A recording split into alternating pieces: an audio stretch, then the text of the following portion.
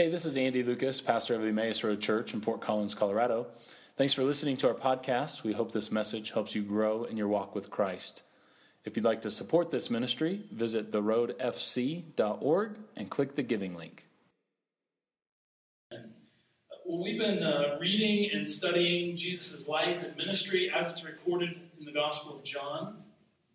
And in the Gospel of John in particular, you get layers and layers of meaning to Jesus' life and actions. And so what you have by the time that you reach the end of the Gospel is this really rich picture of who God is and what God has done. In fact, one of John's primary goals in writing his Gospel was to help us to know Jesus.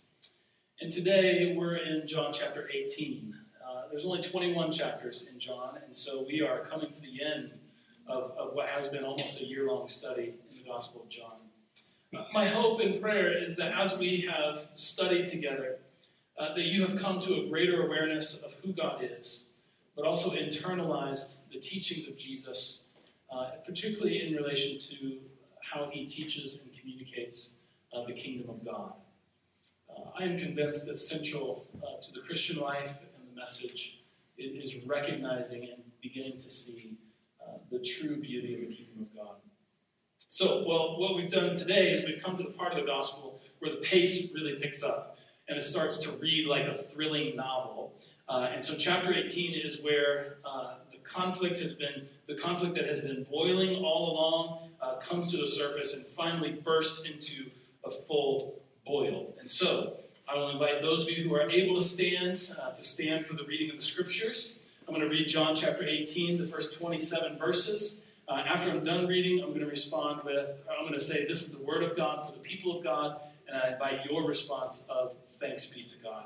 And I do invite you also to be patient. This is a lengthy passage, but John chapter 18 says this. Now when he had finished praying, Jesus left with his disciples and crossed the Kidron Valley. On the other side there was a garden, and he and his disciples went into it. Now Judas, who betrayed him, knew the place because Jesus had often met there with his disciples. So Judas came to the garden, guiding a detachment of soldiers and some officials from the chief priests and the Pharisees, and they were carrying torches, lanterns, and weapons. And Jesus, knowing all that was going to happen to him, went out and he asked them, "Who is it that you want?" "Jesus of Nazareth," they replied. "Well, I am he," Jesus said. And Judas the traitor was standing there with him. Now when Jesus said, "I am he," they drew back and they fell to the ground. But again he asked them, "Who is it that you want?" "Jesus of Nazareth," they said. Jesus answered, "I told you that I am he, and if you are looking for me, then let these men go." Now this happened so that the words that had been spoken would be fulfilled. "I have not lost one of those that you gave to me." And then Simon Peter, who had a sword, drew it and struck the high priest's servant, cutting off his right ear. The servant's name was Malchus. Jesus commanded Peter, "Put your sword away. Shall I not drink the cup the Father has given me?" Now then the detachment of soldiers with its commander and the Jewish officials arrested Jesus. They bound him and they brought him to Annas, who was the father-in-law of Caiaphas, who was the high priest that year. And Caiaphas is the one who had advised the Jewish leaders that it would be good if one man would die for the people. Now Simon Peter and another disciple were following Jesus. Because this disciple was known to the high priest, he went with Jesus into the high priest's courtyard, but Peter had to stay outside at the door. Now the other disciple who was known to the high priest came back, spoke to a servant girl on duty there, and then brought Peter in. "Aren't you one of this man's disciples too?" she asked Peter, and he replied, "I am not." It was cold. The servants and officials stood around the fire that they had made to keep warm, and Peter also was standing there with them, warming himself. Now, meanwhile, the high priest questioned Jesus about his disciples and his teaching. "I have spoken openly to the world," Jesus replied. "I have always taught in the synagogues or at the temple where all the Jews come together. I have said nothing in secret. So why question me? Ask those who have heard me. Surely they know what I have said." And when Jesus said this, one of the officials nearby slapped him in the face. "Is this the way that you answer a high priest?" he said. "If I said something wrong," Jesus replied, "testify as to what it is that is wrong. But if I spoke the truth, then why do you strike me?" Then Annas sent him bound to Caiaphas, the high priest. Verse 25, meanwhile, Simon Peter was still standing there warming himself. And so they asked him, you aren't one of those disciples too, are you? And he denied it, saying, I'm not. Now one of the high priest's servants, a relative of the man whose ear Peter had just cut off, challenged him. Didn't I see you in the garden? Again, Peter denied it.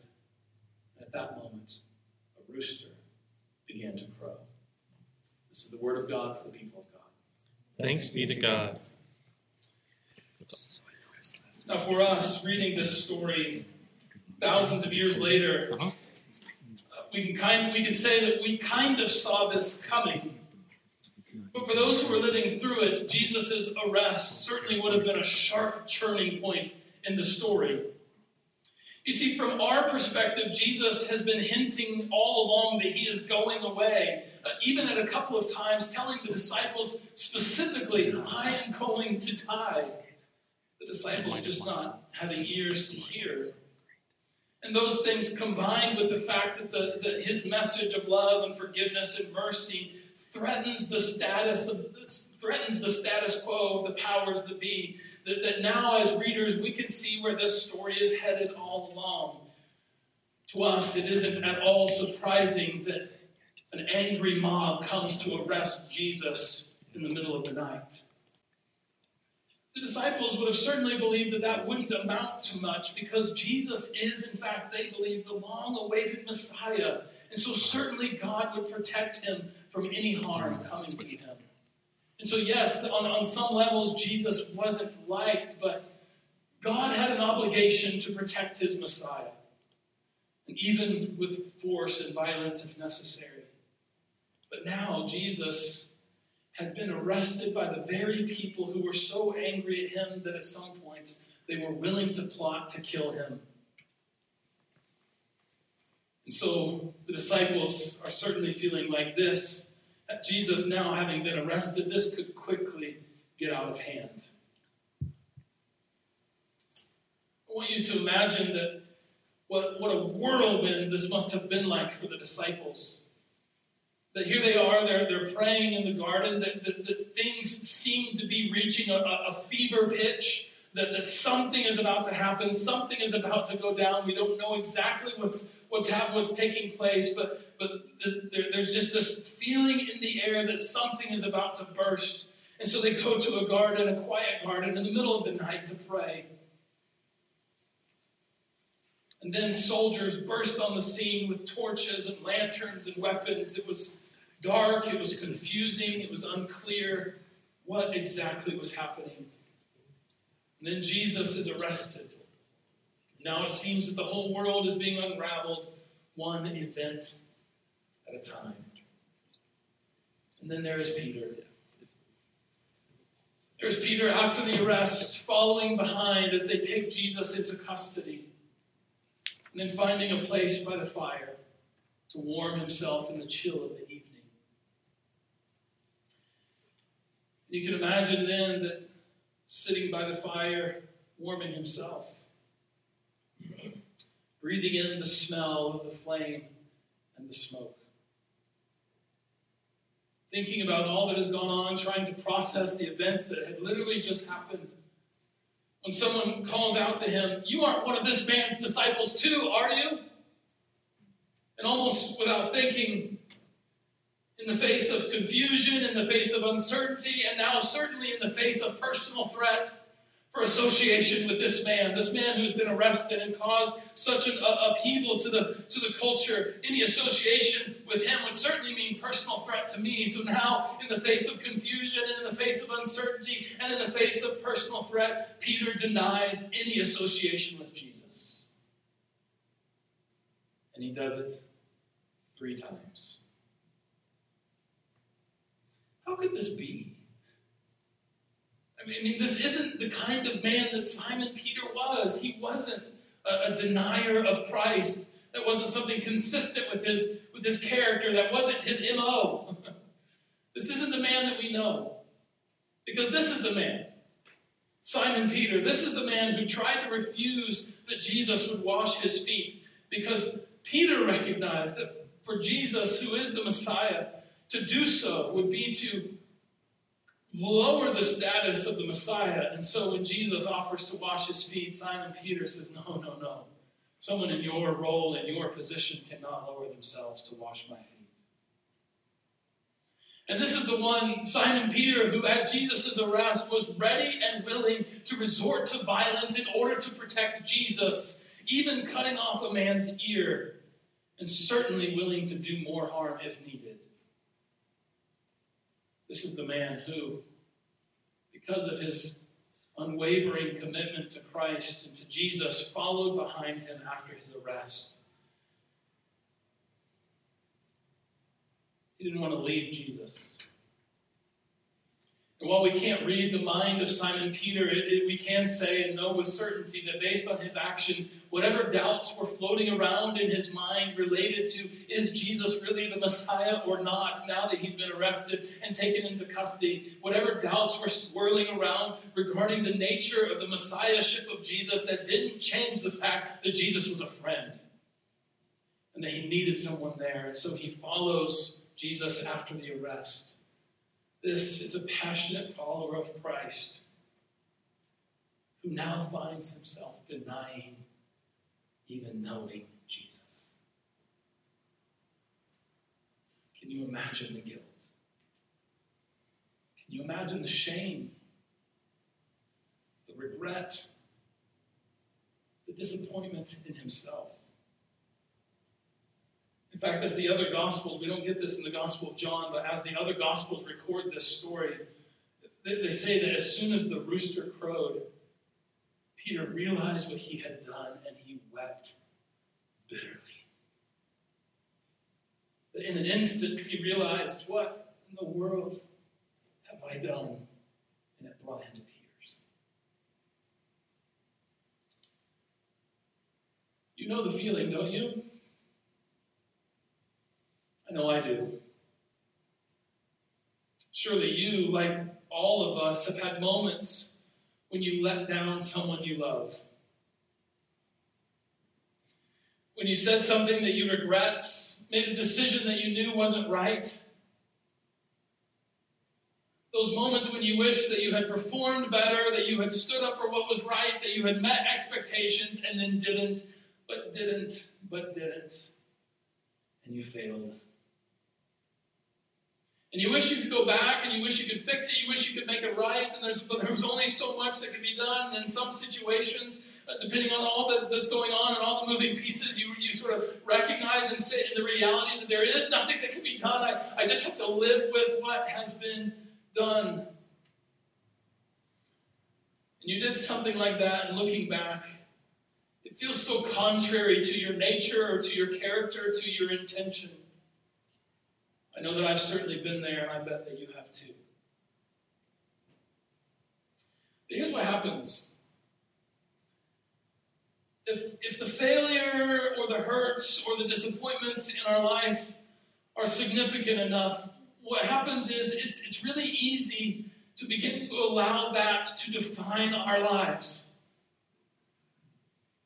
If the mess up is big enough, if the pain is deep enough, if the loss is significant enough, it's possible that we begin to reorient our entire lives around that pain and around that disappointment.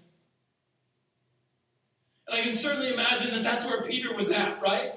I mean, Peter had this old life. He was a fisherman. And it was a decent trade. It was a decent living. It's what he had grown up in. It's what his father and his grandfather and his grandfather's father had done. He was a fisherman. But he was called out of that into something new. And that something new was building, and it was going somewhere. And I've been brought to the side of what the long-awaited Jewish Messiah. And then Peter is actually not just one of the disciples, but he's in the in crowd. Every time that there's a disciple to be chosen, he's chosen. I mean, he's in the inner circle of the Messiah of the world, the long-awaited Messiah. And all of a sudden, his life has been rescued from something that seemed rather insignificant. And now his life is headed on a trajectory that's going somewhere. There's good things happening. And then in a moment of uncertainty, in a moment of unclarity, in a moment of personal threat, all of that comes crashing down with 3 denials.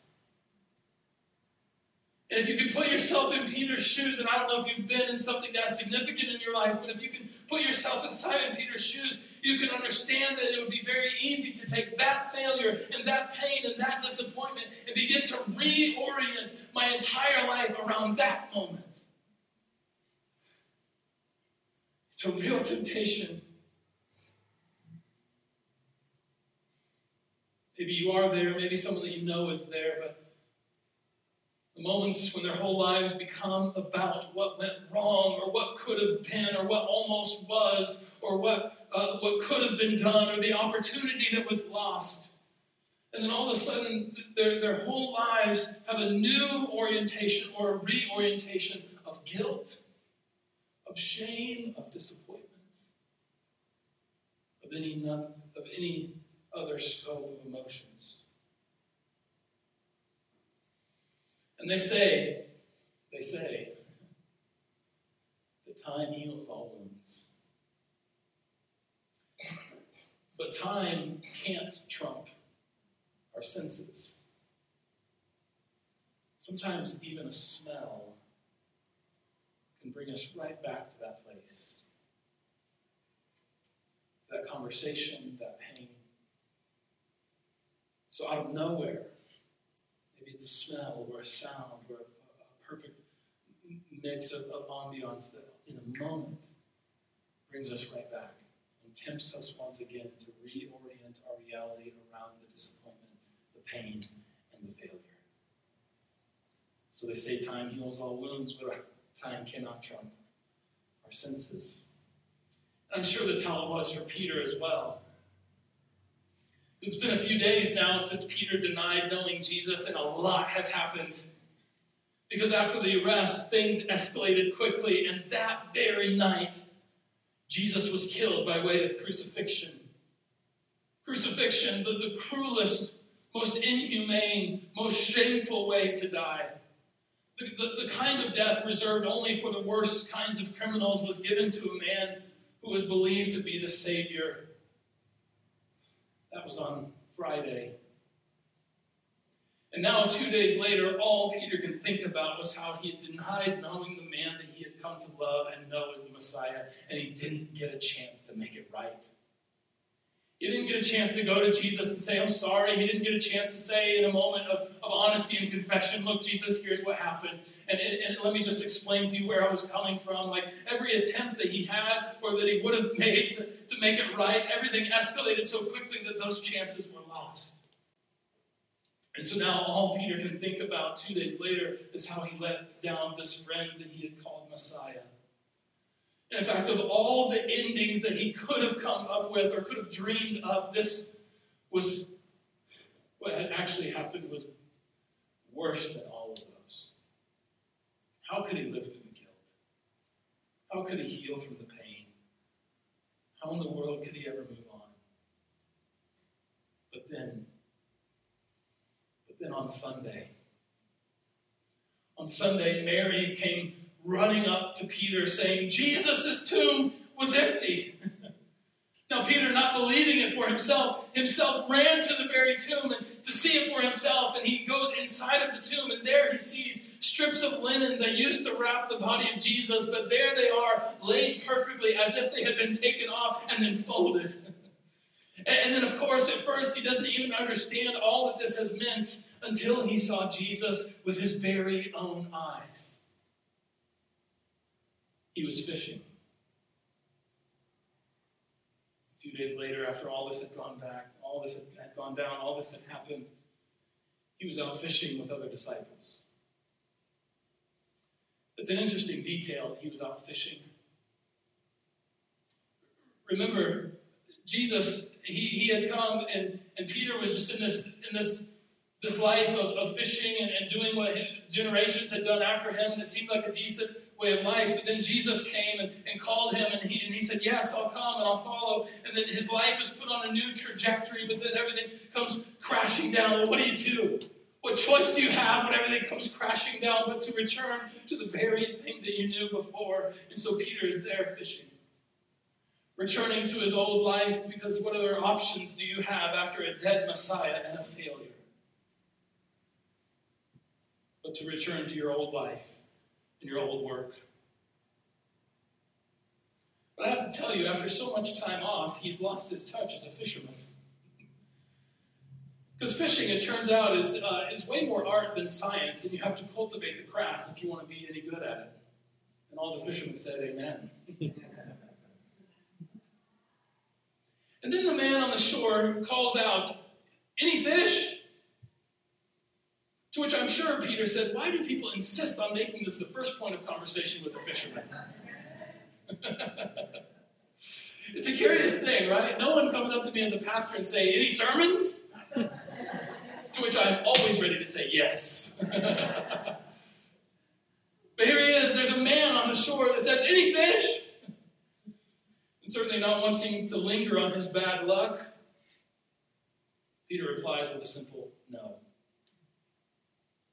And the mystery man on the shore calls out with some advice. Something all fishermen want, of course. Throw your nets on the other side of the boat. Typical advice. As though that would make any difference. Does this man on the shore think that there's a whole school of fish who are just hanging out, hiding underneath the boat?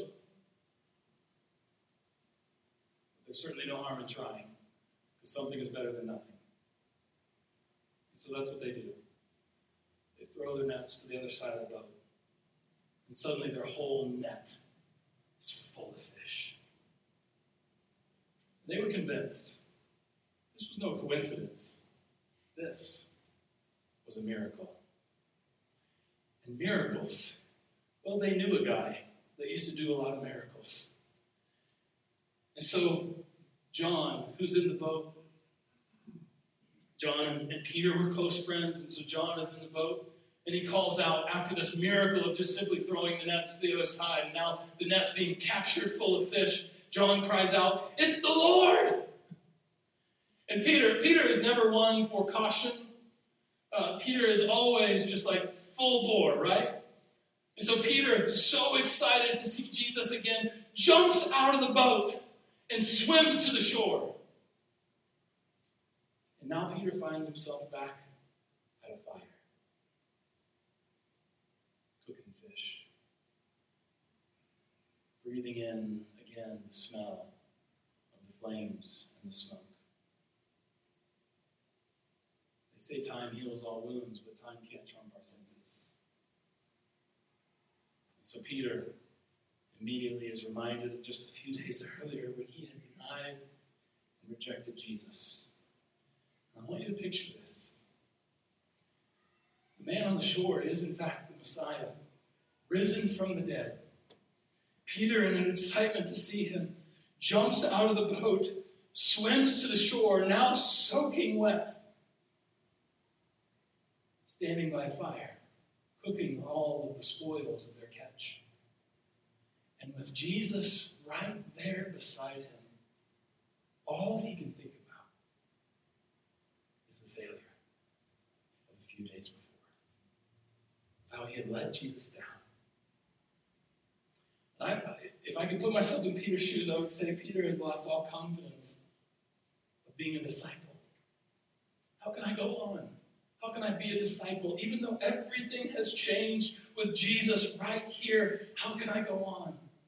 I have let him down so deeply.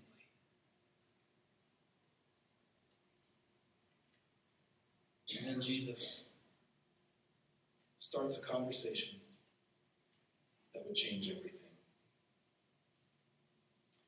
My conviction this morning is that you can't read John chapter 18 in Peter's denial without also reading John chapter 21. So I want to read portions of John 21 to you today. This is the conversation that went on after the miraculous catch of fish, and now that Peter is standing there by the fire, certainly reminded of all that had gone on. Starting with verse 15, it says this.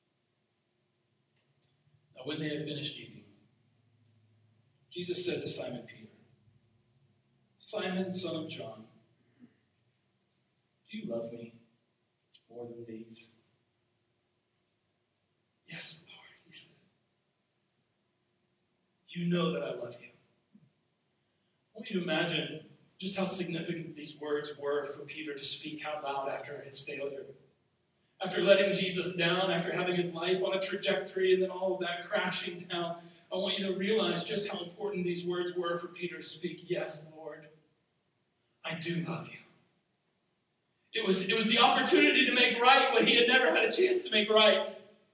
He wanted to go to Jesus. He wanted to apologize. He wanted to do everything he could to do to make it right. And here is Jesus offering him an opportunity to do so. And Peter jumps at it and he says, yes, Lord, you know that I love you. But then Jesus says, then feed my lambs. In verse 16, again Jesus says, Simon, son of John, do you love me? Now Simon's kind of going, oh, what is this all about? I thought you told me all about grace and all about forgiveness. Well, why do you need to ask me again? And so he answered, well, yes, Lord, you know that I love you. And so Jesus says, take care of my sheep. And then the third time he said to him, Simon, son of John, do you love me? Now Peter was hurt because Jesus asked him a third time. I want you to hear that. It's like it goes from having an opportunity to say what I didn't have a chance to say to make this right. Yes, Lord, I love you. To, well, do you really love me? Do you really love me? To the point where now Peter is hurt that Jesus would ask this a third time. Peter was hurt because Jesus asked him the third time, do you love me? And he said, Lord, you know all these things. You know that I love you. It's Peter's way of saying, Messiah, surely you see my heart. And Jesus said, feed my sheep. Very truly, I tell you, when you were younger, you dressed yourself and went where you wanted, but you are old with which you will stretch out your hands, and someone will dress you and lead you where you want to go. And Jesus said this to indicate the kind of death by which Peter would glorify God. And then he said to him these familiar words, follow me. Follow me.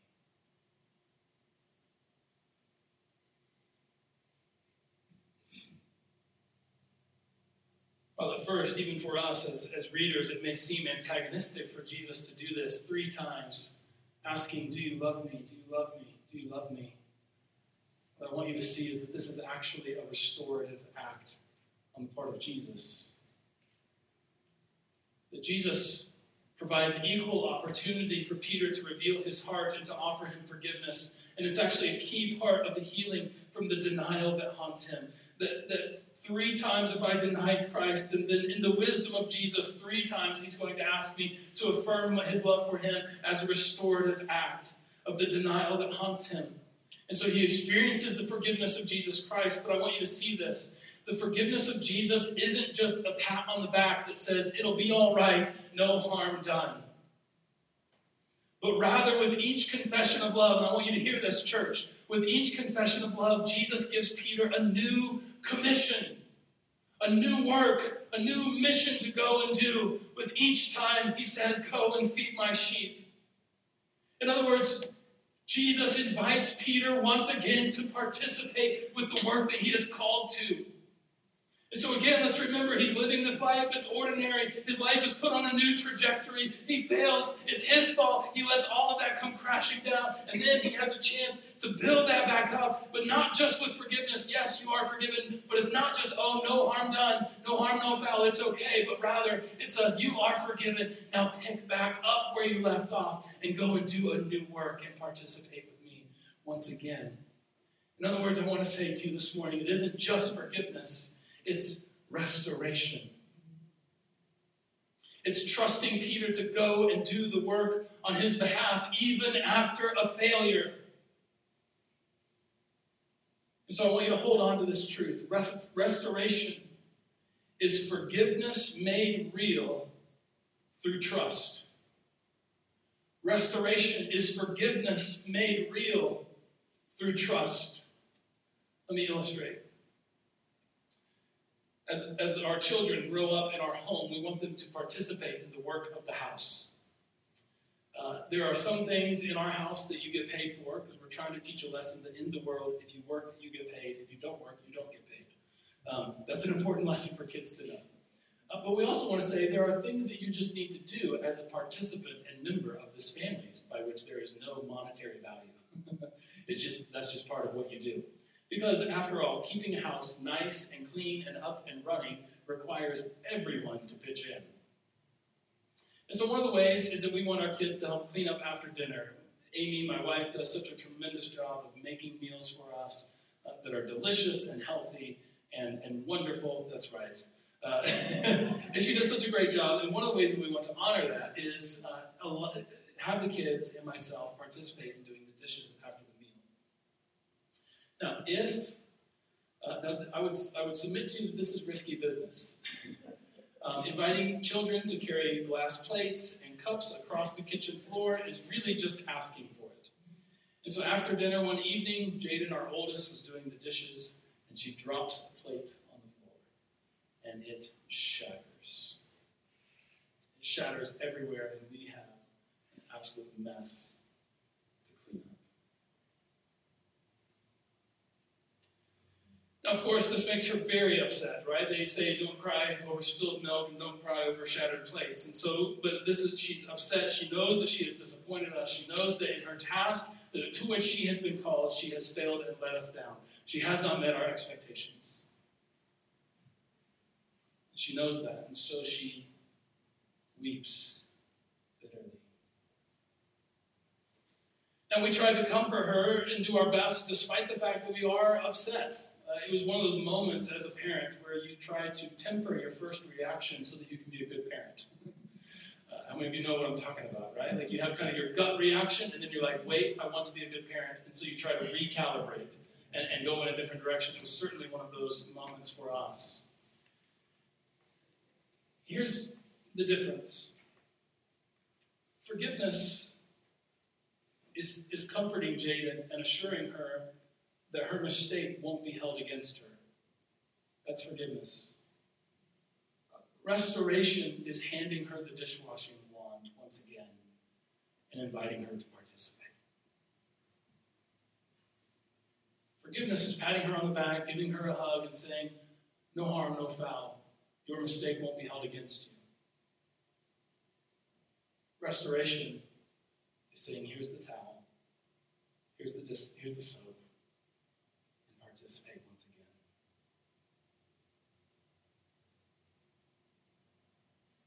Can I say to you that I think what God wants to say to us today is that God is in the business of restoration. And that as much as we're tempted to define ourselves by our past failures, by our past hurts, and by our disappointments, and as easy it is to in those moments reorient our entire lives around that thing, and then a thing with more pain and more disappointment hurts, and so we reorient our lives around that. What God wants to say to us is that He is a God who is in the business of restoration. That He not only forgives you, but He says, Here's the dishwashing towel. Here's the soap. Now get to work because I trust you in what you're doing. And I want to invite you to participate with me once again. Because hear this, church, after his triple failure, Peter had returned to his old life and returned to his old work. It was the only option that he had. It was the only thing that he knew how to do. But now Jesus forgives him and invites him to take his very wobbly, right? His very wobbly but certain love for Christ and put it toward a new work. In other words, it's Jesus saying, I know that you're a little uncertain of yourself, and I know that your love for me is certain but a little bit on shaky ground, and it's a little bit wobbly, and Jesus says, I can work with that. It's this beautiful picture of hope, of Peter absolutely crushing failure. A crushing blow to the spread of the gospel. And then Jesus saying, I can work with that. Let's go. I invite you to a new work. Church, this is the amazing love of God in our lives. The brilliant theologian N.T. Wright says this. Here's the secret of all Christian ministry. Yours and mine, lay or ordained, full-time or part-time. It's the secret of everything from being a quiet back row member of a prayer group to being a platform speaker at huge rallies and conferences. If you are going to do any single solitary thing as a follower and servant of Jesus, this is what it's built on. This somewhere deep down inside, there is a love for Jesus. And though goodness knows you have let him down enough times, he wants you to find that love and give you a chance to express it, to heal the hurts and failures of the past and give you a new work to do. Amen? Oh, that's beautiful. That stirred in my heart in a unique way this week, man. That stirred in my heart. In fact, I'm reminded of the lyrics of the worship song, How He Loves, that says this: if grace is an ocean, then we are all sinking. I love that metaphor.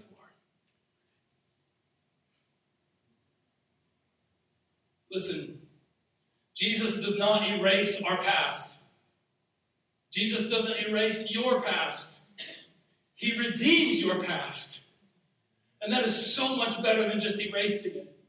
See, the business that Jesus is in, the business that God is doing in the world, is not taking our hurts and failures and disappointments of the past and pretending as though they never happened. But rather, what God is doing is he's taking those hurts and failures and disappointments and he's somehow working them and moving them and fashioning them into a new work to do. He's redeeming what was lost. That's the beautiful work of what God is up to. Not just turning a blind eye, oh, that never happened, but let's take that as a part of your story and let's redeem it and call you to something new. This is the work that God was doing in the life of Simon Peter, and this is the work that God is doing in our lives today. That the failure, the hurts, the pains, the disappointments are all part of the journey towards something brand new. And if we will dare, church, to forgive ourselves and extend ourselves grace, then we'll find that Jesus is inviting us to heal from the hurts of the past and to embrace a new work. Amen? And listen, sometimes I can tell you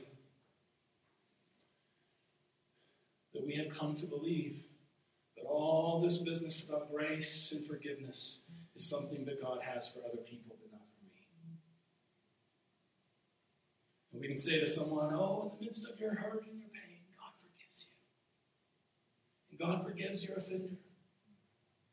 But then, when it comes to the point of saying, oh, God, is your forgiveness real in my own life, it becomes a lot harder.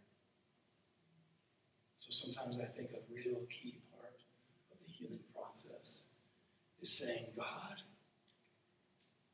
help me to experience your forgiveness.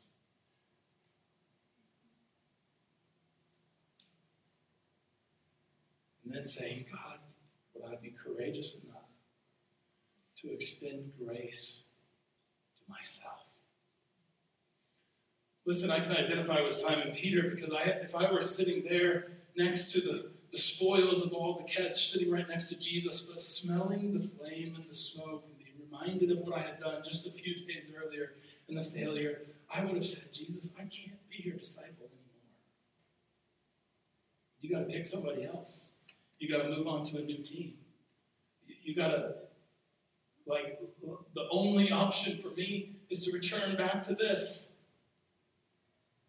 And the great beauty of the gospel of Jesus Christ is that Jesus says, no, I want to take you where you're at, and I'm going to restore you and invite you into something new, a new work in my name. So may God set you free today from the past that haunts you. That's been my prayer this week and this morning. That God would set us free from whatever it is in the past that haunts you. And yes, it will always be part of your story, but God is so good that he gathers all those things up and invites us to something new. So today I want you to leave with the assurance of God's forgiveness. That whatever the nature of your past failures, that God loves you and God forgives you. But God doesn't stop there. God now invites you to participate in a new work fueled by love for him and love for people. Amen? Amen. Let's pray. Heavenly Father, today we are thankful for your presence. I'm thankful, God, for this word that you have given. given to us by grace, spoken to us through the power of your Holy Spirit. God, I've done my best to communicate words of truth today. I pray now that they would find root in our hearts through your presence in this place. God, be with us as we gather around the table, as we sing. May you continue to meet with us, we pray. We ask it in Jesus' name.